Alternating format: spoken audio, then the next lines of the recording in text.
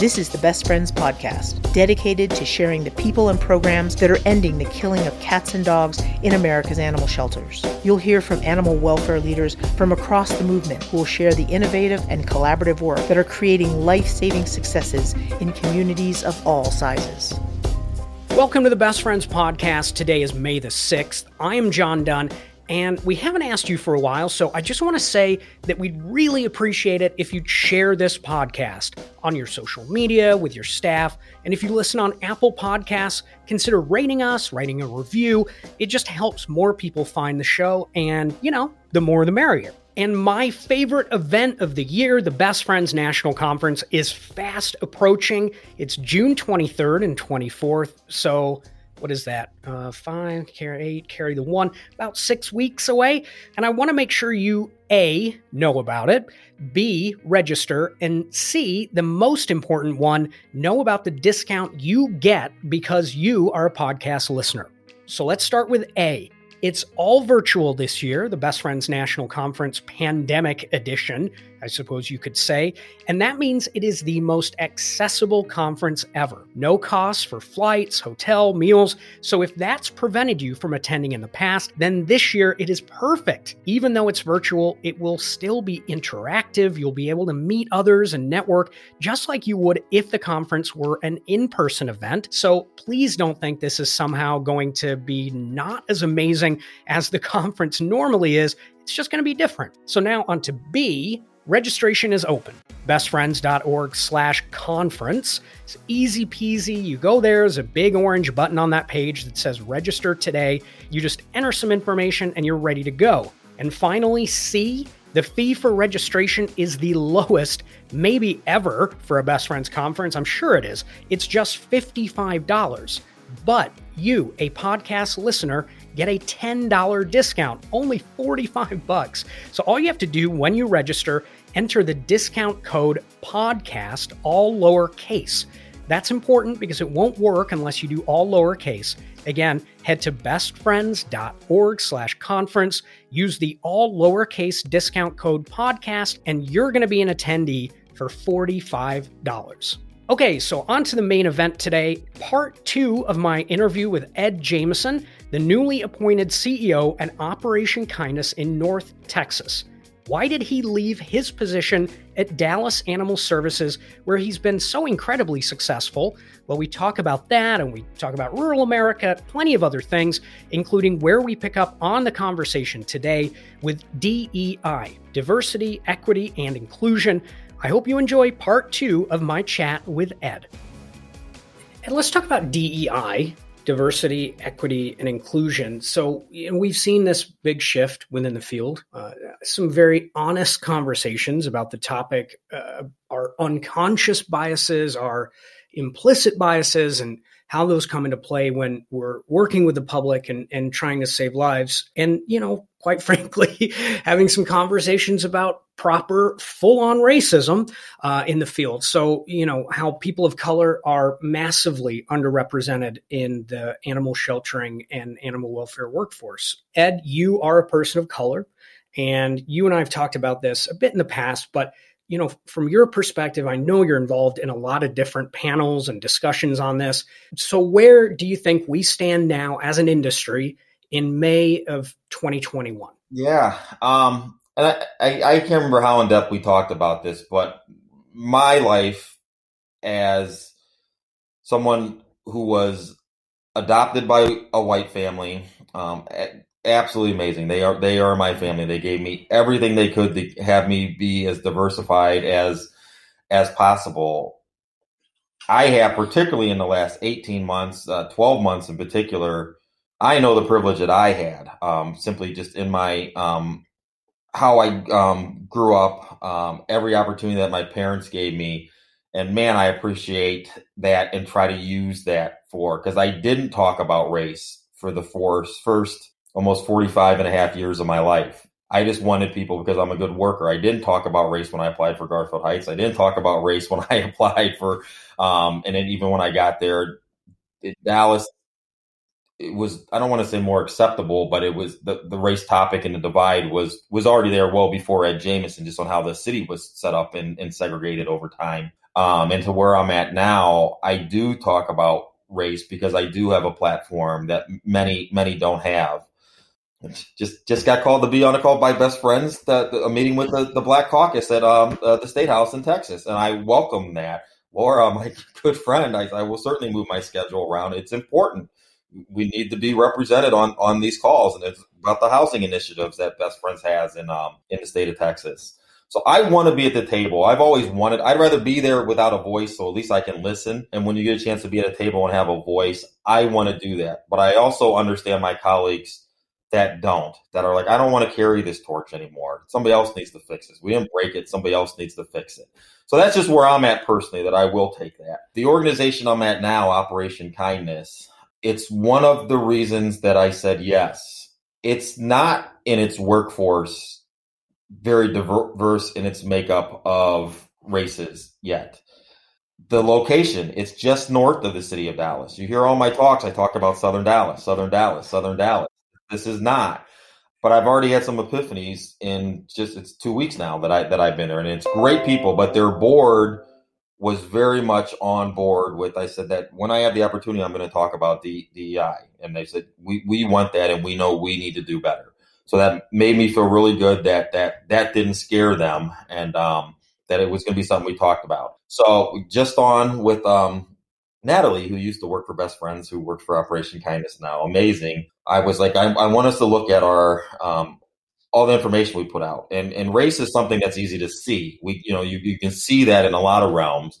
But I said, let's start with language, because I was at a Chase Bank on Wednesday getting a paper notarized, and there were 4 of us in the bank, so 4 patrons, and I was the only one who spoke English. And I said, man, even out here in Carrollton, Texas, very well-to-do area, I don't think that we're embracing language inclusion.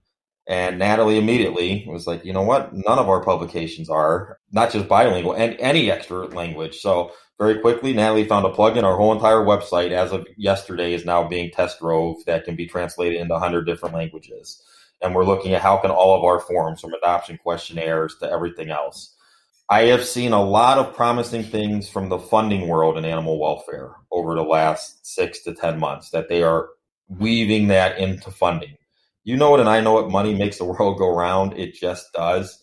And so those funders have the biggest chance to make an impact. That if you're not finding ways to be inclusive, you're not getting funded by us anymore. So I really like that. Best Friends has woven that into its funding structure. Maddie's Fund has been at the forefront of that. PetSmart Charities was doing this work before and has really amped up their game. HSUS and in their funding. So, I mean, I'm really excited about that. A lot of the bigs, AWA, which I am a board member of, has really taken and is really trying to invest to help give organizations tools. But I will tell you that as time since George Floyd has passed, where there were a lot more people outwardly on board, I get a sense that there is some, and this is just American history. It's not the thing anymore. And I can see some people pulling back. And as discussions get heavier and heavier, they're harder. And it trips me out when somebody does something that is racist and they're like, you're so quick to call me a racist. And it's usually talking about a system. That's something that it systematically sets up against race. I'm like, well, don't do racist things and you won't get called a racist. It's, I'm pretty black and white on that. You don't have to worry about being called racist if you open your mind to look at it, that the system is automatically putting certain segments behind. They're not starting at the same place. That is racist if you're not allowing people to start at the same thing. And that discussion is getting harder and harder in certain circles to have.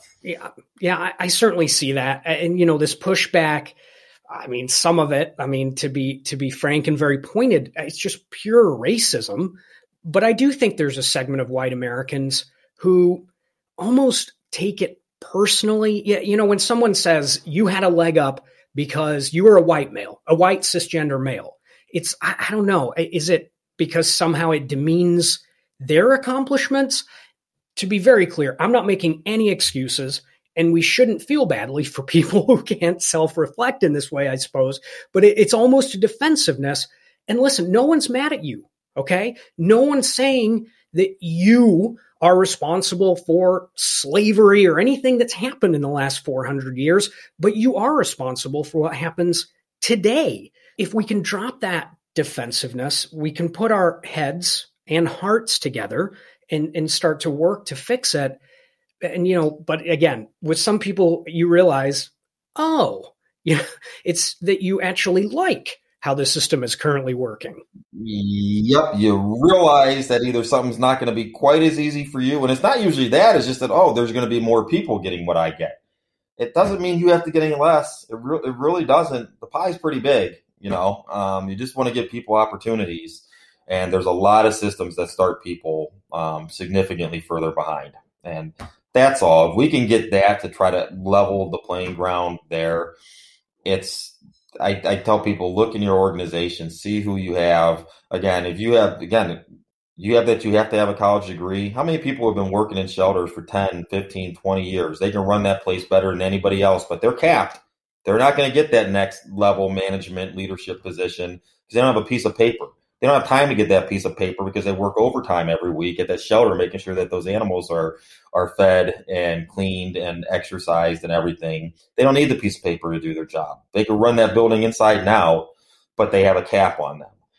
And so things like that, I'm encouraging organizations to look at those. That's part of the system. Do you have to have that, or does the equivalent work experience give you the same thing that you're ultimately saying that you want to get to?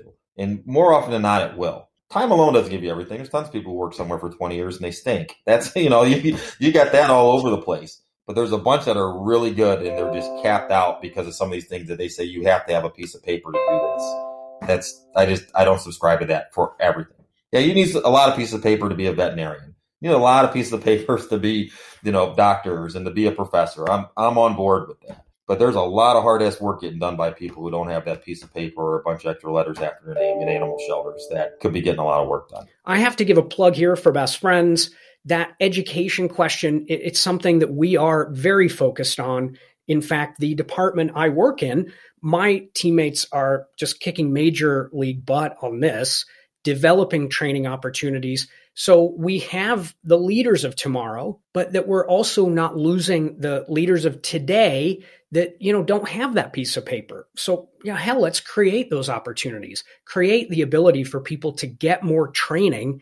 And I'll put some links on the podcast website to those programs so people can learn more. Even if you're not a paid employee in the field, there are things that you can benefit from. So again, up on the website, bestfriends.org/podcast. And okay, so just back to the DEI work, I think, the question has been and always will be for me is how do we sustain it? Big changes like this, they need to happen across the entire sheltering and rescue world. And I think for some organizations, it's a struggle to understand how to keep it at the forefront, how to do it right. It's a big how there. How do you stop it from fading into the background? As you said earlier, I think we've seen really good leadership on this. I'm thrilled to say Best Friends, but also Maddie's Fund, AWA.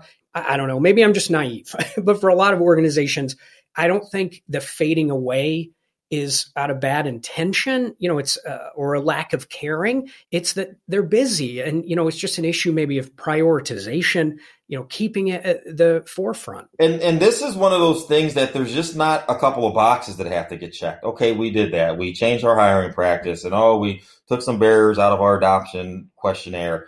This isn't just checking some boxes.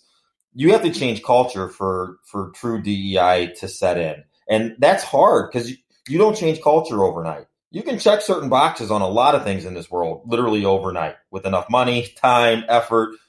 Boxes checked. I'm done. I'm buying the right cleaning product for my animals. Cool. Now there's going to be better health and the kennels are going to be cleaned better because I finally bought the right stuff. I got the right medicine. We can now treat this. That box, it doesn't work like that when you're talking about being inclusive. You have to change a culture. And so that's what's hard. And it makes things, even people that were more outwardly on board, it does make it a lot closer to home for them when they see that their culture and the way that they have to think about something, the way they have to actually go about something is going to be different. That's a different kind of change than just changing a process in your shelter or how you respond to calls. You're doing it because of this. You're going to be intentional about why you're doing something. You have to do it over and over and over. And then the muscle memory starts to set in. And it's more than I'm just doing it out of being monotonous. I'm doing it out of this is the new way I believe in things. That's just a lot harder. And there's people who have been focusing on this work way longer than me that can say that a heck of a lot more eloquently than I can. But to change a culture is something that takes a lot of investment of time, energy, your feelings. My feelings have been hurt about 1,000,000 times having these discussions. It's hard, but if you and I've seen people in this discussion that shut down on both sides of the table and they don't come back to the table. And so now we finally had everybody at the table on a lot of these discussions. And when people get offended and they stop coming, so it's on both sides of being able to say hard things and talk about hard things. And I don't ever want anybody's feelings to be hurt. That's not why you're doing it. They're gonna be hurt sometimes on this topic. I hate when my feelings are hurt. I'm a pretty sensitive guy and get emotional about stuff. But this is one of those that you're just gonna have to have some uncomfortable conversations, even when you might not be there yet. And it's one of those, we're gonna parking lot this, or we'll agree to disagree for now, so we can keep working on the things that we're more in line with. I think that that's fine for keeping things moving in the right direction. But I do feel that they have certainly slowed down on that progression. And some of it's people have left the table because their feelings are hurt or don't want to look at themselves hard enough. Again, for me to look at my organization at DAS and realize that I still had systematic questions in my adoption questionnaire, that wasn't the intention of why we put them in there, but we realized that's what it was doing. We're making this person talk about things that, because of their living status, is automatically setting them further behind somebody who has a different living status, or because they can afford a 6-foot fence or whatever. And we got that out, but we were willing to take the actions and look at ourselves and say, we just have to keep fixing things one at a time and making this our new way of life. And, that goal I said of winning today, the bar has been changed for winning today when it comes to being inclusive. Be nice to somebody once. It's got to be every day you're nice to them and asking them to the table. Okay, well, let's talk about this big Ed Jamison news. I suppose it's not breaking news anymore, but CNN might say it's a developing story. You've taken a new position, left the municipal sheltering field, and accepted a position as the CEO of the nonprofit Operation Kindness. So, Ed, why this and why now? Man, it happened quickly. Great organization, and actually, again, good timing for the show I'm on at the Best Friends Conference in Dallas in July of 2019. Nikki, who was the development director, came running down. It was after that opening ceremony that me and Ryan were up there doing our data thing, and we talked about our number one rescue partners and all that. Well, Nikki comes running down. Ed, you got to meet Bob, our new CEO. I met Bob, and he had said to me, I told my team, listen to that. I like that guy. He's, seems like a nice guy. But why the hell aren't we on that list of, number one partners that he's talking about? He's like, that offends me. Not mad at Ed. I'm mad at us for why aren't we on? We should be their number one partner. And we hit it off right there and really started working on our relationship. And then COVID hit. We were at their grand opening, $10 or $12 million building expansion, 2 big, huge wings, a medical wing and big, huge, big dog holding area. It's beautiful. March 12th, we were there for that ribbon cutting. The world changed March 13th last year. And then a week later, everybody's doors were shut. But Bob and I stayed in contact, set up weekly calls and everything. So a couple of months ago, he called me and told me he's retiring. I'm like, oh, no, Bob, man, can't you stay a couple more years? And he's like, nope, I said I'd stay till construction's done.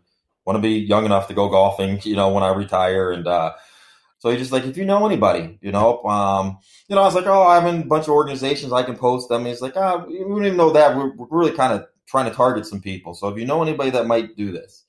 So my wheels were spinning a little bit. I was trying to think about people for him. And I was thinking that night, I'm like, I wonder if he was thinking about me when he asked that. Because I just wasn't thinking about leaving DAS. It wasn't even a thought, and he didn't flat out ask me to. So the next day I texted him and said, hey, my wheels are spinning a little bit. I'll give you a call later. And I called and I said, were you thinking about me? And he's like, I absolutely was. I was hoping you would get there, but I know how dedicated you are to DAS, and I didn't want it to be pressure, but I am retiring and I wanted to see. So he's like, you need to meet my board president, vice president, regardless. They're great people. Even when I leave, you need to have that relationship with them. And I met them, and they had me hooked on that first call. Mary and Scott are their names. And they said, we've got all these opportunities. We got this beautiful facility. Bob helped get us through all this construction, and this pandemic. It's not done, but there's a light at the end of the tunnel. And we love Operation Kindness. We love the history, but we know it's got to be different moving forward. And we want somebody who can make it different and can help us to grow. And it's just, we just clicked on it. I said, if you want somebody to sit on their hands, I can just do the same. That's easy. That Bob's already got that equation figured out. I can do that. We don't want somebody to sit on their hands. And that's just how the conversations kept progressing into, if you can raise enough money and you want to build another location, we're behind you. Sky's the limit to whatever you can take this organization to, Ed. So it kind of put that fire to, okay, there's just not many things as big as Dallas. So trying to use that as a bar. You can go to LA or you can go to LA. That's really one of the only places that are bigger. And I love California, but that wasn't what I was thinking about doing. And I said, this world is a lot different now. And I've always said that as government shelters started to get better, some nonprofits made the pivot to what their role should be in that community better than others did. And to have the ability to do that. And I don't think that government shelters like DAS should have 24-hour kitten nurseries. I think that Operation Kindness should have kitten nurseries. DAS, we've got a Parvo ward, but it's not very big. So as it fills up, we then drive dogs down to Austin. And Austin helps finish off the treatment for those Parvo dogs so we can take the next in. Why the heck are we driving 2 hours away when we could drive 20 miles up the street to Operation Kindness? We've got a medical wing with a Parvo ward in it. And they were excited about that type of thought process, that we will be that nonprofit that isn't telling the government shelters what we'll do for them. The government shelters are going to tell us what they need help with, and then we're going to develop a plan to help them. And I think that sky's the limit. There's a bunch of great nonprofits all over the place, and even here in North Texas. My friends at HS&T, Humane Society in North Texas, they're ones in that model. They do a lot of heavy lifting, and that's what I hope to be. Is they're 45 minutes to the west of us. They're the 16th largest city, so they got their hands full as it is. Where we can collaborate, we'll collaborate, and everything in this North Texas swath here, this Interstate 35, Interstate 75 area, we want to be that go-to, especially in the medical realm. I know DAS is able to patch up a lot of animals due to the investment we made in their medical. Most don't have that. Most don't have x-ray machines and ultrasound machines and microscopes that can read anything and everything we do at Operation Kindness. So that's really where I'm at. And 2 weeks into it, the team has been pretty good with it. First, Kimberly Altman, who used to work for HSUS and just left there recently, she messaged me saying Montgomery County's about to be in trouble. They're doing a huge seizure tomorrow. I'm like, oh, Montgomery, all right, I'll reach out to Aaron, your good friend Aaron down there, Aaron Johnson. He's like, yeah, it could be upwards of 70 dogs we're bringing in. So, man, anything you can help with, we would appreciate. So I was on a manager call with my new team, day 2.5, and I said, hey guys, hey team, I want us to help out Montgomery County. And you can see their eyes get real big, but you can see they were excited also. But it's funny. I said, how many animals do we think we could help them with? And Kelly's like, Ed, it's looking like we could make room for 2 dogs. No, we don't get out of bed in the morning to help 2 dogs in a day. And she's like, yeah, I'm not feeling good with that answer, but you said get me something quick. And then she came back very quickly with, we can do at least 20. And the team mobilized. The next morning they met them halfway and we were able to transfer in 21 dogs. And it was really cool to see this new team that hasn't been a quick reactionary force team. They seem to be on board. I said, this is our new norm. We're going to help our North Texas shelters as much as we can. And when somebody anywhere that's within our striking distance needs help, instead of finding a way to say no on the reasons that we can't do something, start training that in your brain. What is it going to take to get that answer to be a yes? And they seem to be pretty excited up to this point. I want to work for a place that's like that and to have the nimbleness. And again, we manage the bureaucracy that's just built in the big city. We manage that pretty well. But here on the nonprofit side, if you want it, find the money, go buy it, and make it happen. And that's pretty exciting to be able to be that fleet of foot. I think we're just going to make things happen and really set a new standard that hopefully I think that government shelters across the country were able to look to DAS as they found a way to get this kind of stuff done. I want nonprofits that are trying to figure out how they fit in their community now as government shelters get better to say, yeah, let's take that Operation Kindness model. And that's a pretty good model to follow. Well, tell me then what Operation Kindness was doing before then. When you met Bob at the conference, what was the focus programmatically of the organization? It sounds like maybe they just weren't relating to shelters directly in that way. They had, and they'll to a T, they'll tell you they have about 41 rescue partners, and they're like, some are more, some are just, hey, we helped with a couple of animals a couple of years ago, and they're on our list. And they would come weekly to DAS, but they'll tell you they were pretty much in their box. They wanted easy movers. The same thing that every nonprofit will say, and I understand it. In rescue, we need to move animals through our system or else we're clogged up. Well, somebody's got to help the next level animal. And most government shelters just aren't going to be able to do that. And to our talk that we had a few months ago about budgets, it's only going to get tighter in that world. And it's going to get tight in nonprofit world, but we should be nimble and can use our money in different ways.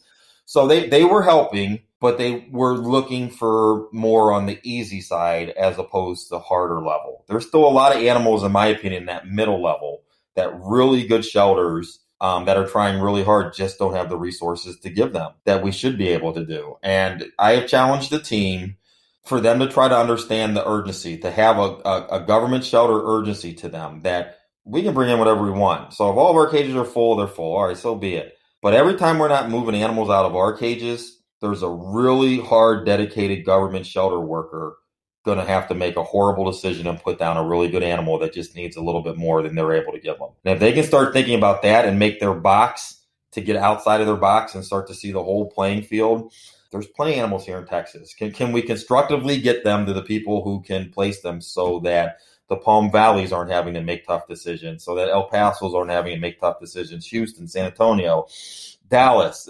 Austin, everybody, Louisiana, Florida, California, tons of animals still. So we can iron some of this stuff out and kind of regain some trust that we still have while people are still sitting at this same animal welfare table. I think I can influence that more now from the nonprofit side than I could continue to do at DAS.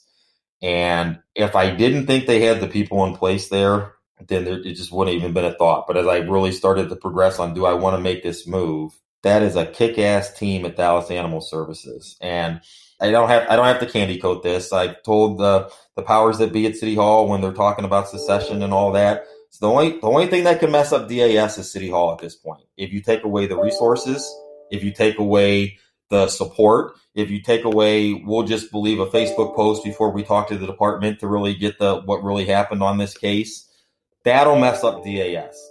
But if they continue to support DAS, they have all the knowledge. They have experts. There's 30-something people working at DAS that can go and run most any shelter in the country right now today. 30-something that can be upper management, if not the top of almost any animal shelter in the country. So they have that infrastructure to keep going. But without the support, the hill just gets so much steeper to climb. So again, I cried a lot leaving DAS. That was my hardest week ever. Way harder than any beginning week. That was my hardest last week leaving them. And I just going 20 miles up the road. But I felt good that they have the infrastructure there and really, really excited about the opportunities of the nonprofit side of things. That I just think we're going to be able to set a new standard for what's really needed and what these government shelters really need to save more animals. I love it. I love it. This is one of my soapbox issues, Ed. So I'm sorry, but you know the role that a nonprofit can play in the community, and we might even go as far to say many organizations, rescue organizations, should play. You can totally be a very effective nonprofit. You can save lives, you can raise money, pay staff, great facility, great organization, but ultimately, as you said, I think you have to answer the question of, what is your mission? Like, what are you doing and why are you there? And are you impacting the lives of pets in your local shelter as much as you can? And it might be uncomfortable because you're not making those decisions alone in some way, right? It's a partnership, and the shelter is saying, hey, we need help with something. It's almost like, they're more dictating what you should be doing, but it really is a partnership. I'm sorry, but you really ought to be looking down the street and saying, am I doing the most I can to help the shelter in my community? And I couldn't agree more. I'm not saying names. Again, there's tons of great government shelters, nonprofits. There's tons of great ones. But I have seen that from coast to coast as the community demanded that the government shelter increase its life-saving and adoption programs and foster programs. They've done that. by and large, that has happened leaps and bounds. It does change. My friends, my colleagues on the nonprofit side running shelters, many will say we've had to reinvent our mission. We're not the adoption factories that we were a decade ago. We're not needed for that. And that's fine. And they've shifted into resource models. And hey, we can provide surgeries for the government shelters. TNR, we might not have done that before, but now that's a need for us, is to get into that, whatever it might be. But their roles not going to change. It's already changed. And the ones who won't have the honest discussion to say, can we just sit at a table and let's talk about, I hate redundancy. I hate when I'm doing the same thing that somebody else is doing in the same location, because I'll pack up and do it somewhere else that it's needed, or I'll get out of that business and go into a business that's got a niche that somebody else isn't doing. And there are some that refuse to do that. Nope, I raised money on this. I've raised money for the last 200 years doing this. We're going to continue to raise money. But it's not what's needed the most in the community. It's not even a challenge. It's an ask. As someone who's now been on both sides of the table, that these government shelters are working their ass off too. They really are. And when they're having to basically work against a nonprofit, that's really sad, because you're wasting resources that are in a community. And there's not a community in this country that has enough resources in the animal realm. There's still some resource void somewhere that if you could just sit down and talk to each other, you could find a way you could get that void filled. Again, it makes me really excited to be in a position to be able to do that now, to put our money where our mouth is, to take harder animals, to be transparent. In the government world, you have to be transparent. You know what I mean? You're going to get open records anyway all day long. So, in Dallas, we just put it out there anyway. We'll beat you to the punch. Go to the open data portal. We want to be extremely transparent in the work that we're doing, and then talk about our shortcomings, because you just can't fix them. If it's a shortcoming you want to improve on, you're going to need help on it, and you got to talk about it if you want to actually do that. But it's scary. You got to put yourself out there for that, and you're going to take some shots when you talk honestly. But again, to see the excitement in the new team that I've come into over there, it's pretty cool to see, because they love saving lives there. And they said, we're not going to lower our quality, but we're going to increase our quantity. So we got to find efficiencies, and we got to move animals through here so that we can bring in the next batch. I have to be honest, Ed. I'm a bad host, and I did not do as much research on Operation Kindness as I should have. It's not a small organization, though, I don't think. Is it annual revenue about $10 million? No. I wish my budget was $10 million.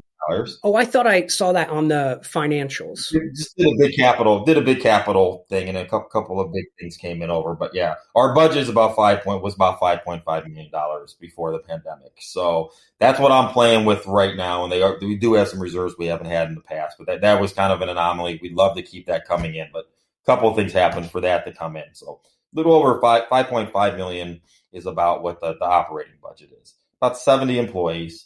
And before COVID, they did just under 5,000 animals. So I've been diving into the software, been wearing Pet Point out on the reports I need. And that report I had at DAS, I need that same one over here, that tells us when we're being too slow at something.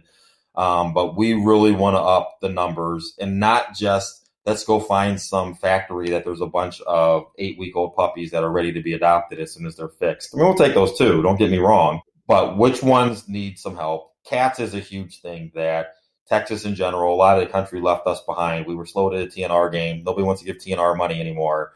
And we're swimming in cats. We got dogs really headed on the right trajectory. So I know particularly those little cats, kittens that are going to be okay if you can get them there. It's kitten season, just got here about a week ago in North Texas. So we're jumping 2 feet into that. And especially with the pandemic, the public's still not in our building. We think we can still play a big part on getting these kittens to age and weight and getting them into good homes.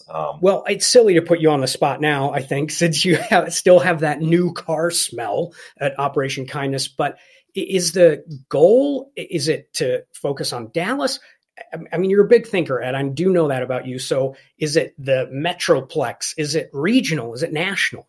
Well, there is definitely, we're working on the overall plan. Obviously, there's a connection with DAS, and lines of communication are obviously really good, and I certainly know the needs there. Just talked with Jordan Craig yesterday, too, and we were talking about, man, she's like, yeah, there's certain segments, it's hard for us, but we know we can get them out. So I understand if you have other partners that those animals aren't going to get out. Love you to take them from DAS. That gives us more bandwidth to do other stuff.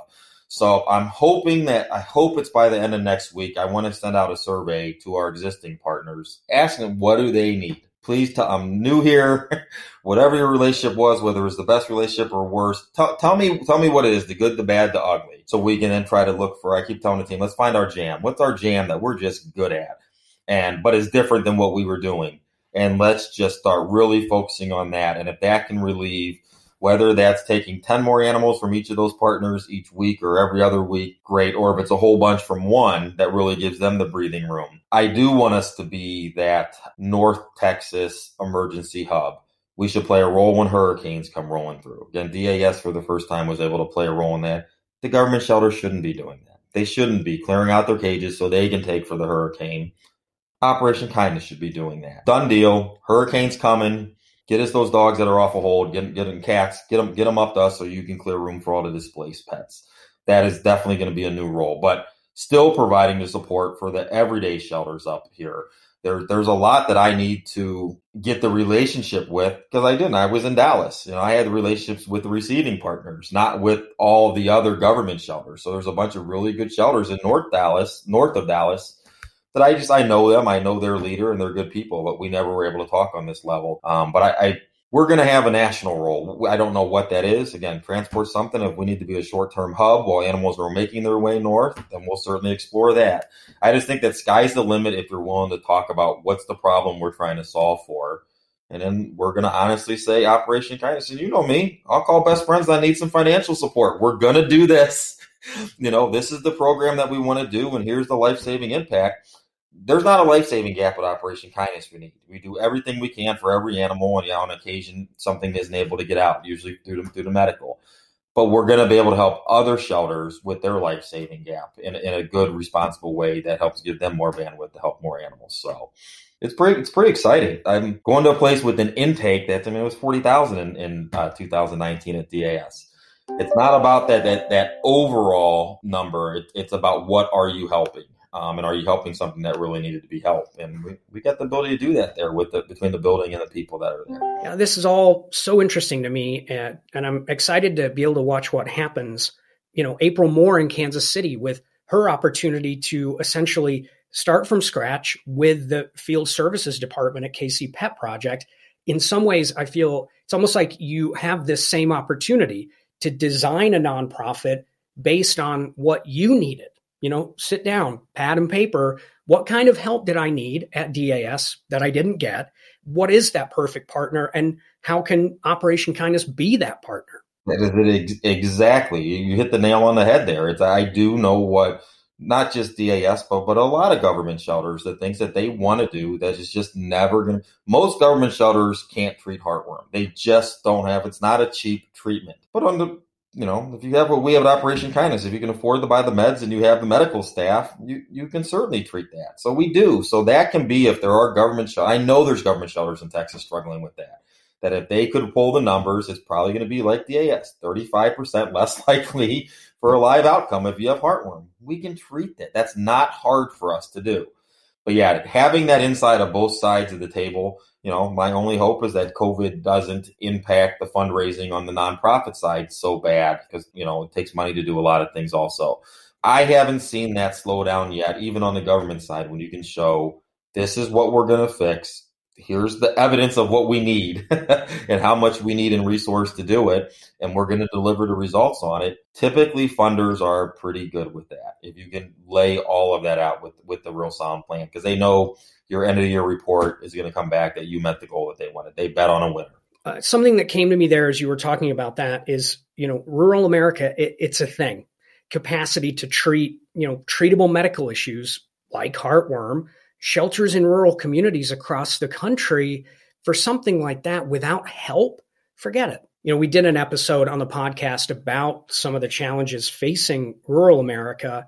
If we look at the big cities, Dallas, LA, Atlanta, wherever, tens of thousands of animals entering the shelter system in those communities, and the support from the movement developed and is there. The resources have been allotted, and that's not wrong. It's totally appropriate, obviously. But, as we look now to what it's going to take to achieve 2025, there are a lot of communities that are struggling. And quite frankly, in extreme examples, sometimes no one knows, best friends or anyone else, no one knows there's even a shelter there. So what do we do? Texas, get out of the big cities. You got communities with small numbers of intake. So what is the structure we need to sustainably support those areas? And again, back to the who you are, it may involve getting out of your community and getting into those areas. And as you were talking there, I thought, what a great role Operation Kindness could play. Well, look at me. I'm just telling you what to do. Sorry, but you know what I mean. Yeah, no, you're spot on there, and they have some relationships already, which is cool. They said a name of an area that I've never heard it before, and we got a bunch of Yorkies. So I'm just, oh my gosh, but they were jacked up Yorkies. They have tons of issues. So the reality is they might not be able to make it out of that shelter. So, of course we'll take York, but we're going to have them for a while. They're a bunch. Luckily, multiple Yorkies can go in one run and over in the sick room. But it's a lot harder to reach rural. Again, you can go, like you said, to Dallas, Atlanta, Los Angeles and say, we're going to help 50 at a time. But those rurals might need help 3 at a time. That gives them the room. I told you, Garfield Heights, I had 6 cages. It's not rural, but it was small. Getting 21 dogs in one transport from Aaron Johnson and his team at Montgomery County was much easier than getting 4 driving all over North Texas to get them. That would have taken multiple days to get those 21 animals, going to shelters all over the place. So the rural is super important. I know that from the NACA standpoint, we're doing a lot of talking about rural, and Mike Wheeler from Arkansas, absolute great guy, is our go-to rural guy, making sure that we're not losing touch and staying focused on the big, and that, what are the smaller places that are busting their ass and doing good work? What do they really need? And he had shared with us just yesterday on a NACA call that our NACA statement on BSL got a long-standing Arkansas city that had BSL that pushed them over the edge to say, we're going to get rid of this NACA statement. And I'm hearing people equally say that on TNR, on the NACA statement on that. So it ties into that. People, organizations that have voices, using their voices where they're needed the most, can carry a lot further. And if they get outside of their way, that I only need to speak for my organization to get donors to give to me, your voice actually, if it's loud enough, can carry a really long way and have a really big impact. And so I'm looking to amplify Operation Kindness is not just our voice, but our ears also, so that we can listen to what people need. And we want to be the yes factory. You need help, we're going to find a way to say yes. Tell us what you need. And if we can't help you today, we're going to bust our ass to develop a plan that we can help you tomorrow on that program. We don't have that program yet. That's the next program we're going to work on, so that we can help a shelter like that needs help. I mean, if there's a need, it's to know who to help. I mean, as I said, there are shelters that nobody even knows exist. When that big storm hit Texas and a few other states a few weeks ago, the incredible network partner team at Best Friends called organization shelters that were in those affected areas, all of them, Best Friends partners or not, and said, what can we do to help you? And this one community, super small, one full-time staff member, another part-time. We actually had them on the podcast. My memory is terrible, but I think at the time they had 14 animals in care. A pipe burst at the shelter, burst, and the director had to take the animals home. We get on the phone and say, how can we help? And Ed, she started crying, and she said, I didn't think anyone knew about us, cared about us. That kind of thing. And so, as far along as we are with our data and all of those things, in 2021, this information age, how many communities are there that are still like that, siloed? They feel alone, they need help, but don't think anyone will help, when of course that just isn't true. I had no idea. I can tell you that the number of people that enjoy putting animals down across this country, it's not very big anymore.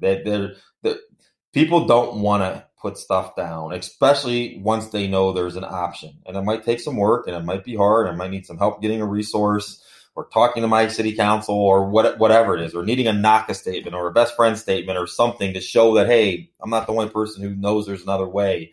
That those people are really far in between. That, the old school animal control thought. People, they want help. And again, we talk about DEI. when you're putting inclusion into, it's inclusion of our whole entire animal welfare industry, that the rural has been left out of a lot for a multitude of reasons, systematically for a multitude of reasons, probably none on purpose. Again, go to get the bang for the buck, get a place with 40,000 animals, 30,000 animals. So I think that it's money well spent and efforts well spent on reaching out for those, just to try to get a contact to see, then just say, I'm here to help if you need anything. I'm telling you that first meeting with Gregory Castle of not being judged and not, because that's what I thought I was going to get. This is this big bad best friend's coming down here. And he walked through that horrible kennel with dogs everywhere. It's a noise box. And I'm trying to talk to him. I knew he couldn't hear a word I was saying because it's so noisy in there. And he was just like, you just let us know. Timmy's here. She'll tell us if you need something. Make sure you tell her, and she'll tell us if we need something. That helped get me on a trajectory of, okay, there's people who do care. They're not just here to judge about this piece of crap building with mice all over the place and double stack, built-in runs. It can steamroll pretty fast when people know that there's people who genuinely want to help. And again, when we got to get out of each other's way, so much judgment, all the different factions that are really good at fighting with each other and all. I just don't got time for that crap, John. You know that. I don't have time for it. I'm too busy. There's enough landmines of my own that I have to navigate.